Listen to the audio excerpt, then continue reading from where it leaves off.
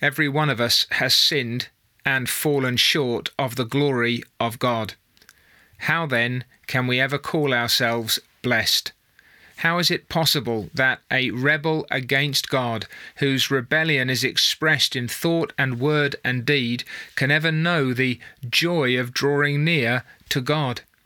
If we are enmity against God in our natural or carnal minds, if we are set against him in all our being, if we are either fighting against God or running from God, then how can we ever know that peace and that joy and that true satisfaction of soul that is found only in him who alone can bring joy and peace, and in whom alone we can know true satisfaction?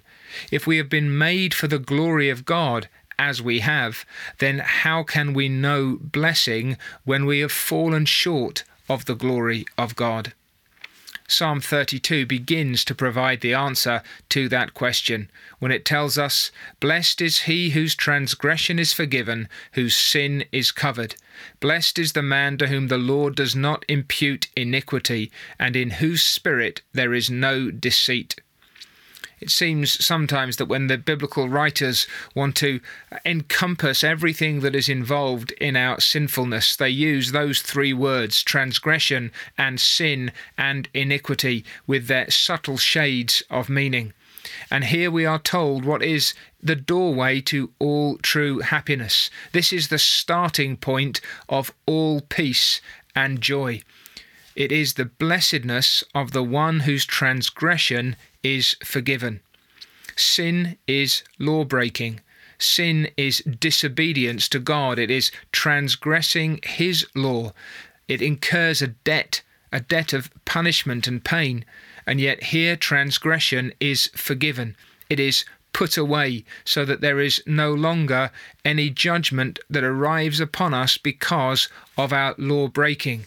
Our transgressions are swallowed up and remembered by God no more. Furthermore, our sin is covered.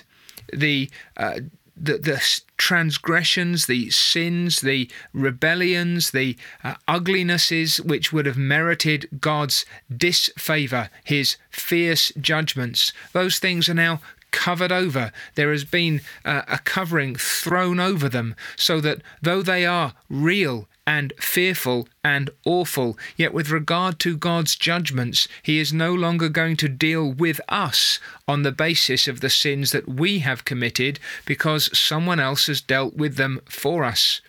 And then blessed is the man to whom the Lord does not impute iniquity. God does not count our perversions and rebellions against us, that twistedness in our very nature which turns us away from and against our God. The Lord is not going to put that to our account.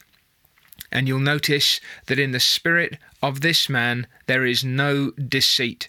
The sense seems to be, in the context of the psalm as a whole, that he's not trying to pretend anymore to be something that he's not trying to cover sin for himself, he's not trying to excuse his transgression or explain away his iniquity. Here is a man whose heart is open before God, and he's facing these realities front and centre. So why is it then that God has forgiven his transgression? How has the Lord covered his sin? On what basis will the Lord no longer impute iniquity to him? Well, he is a man who has confessed his transgressions to the Lord and has received forgiveness. It is God who has done this for him. This is not an impersonal reality. This is a transaction that has been carried out between God in his heaven and man on earth in his sin. And God himself has removed these realities. He's taken away the punishments that sin deserve, with the transgressions forgiven, the sin covered, and the iniquity not put to our account. Now, on what basis can God do that? How can God open the floodgates of favour toward a man who could describe himself in this way? It is only through the blood of the Lord Jesus Christ and his sacrifice.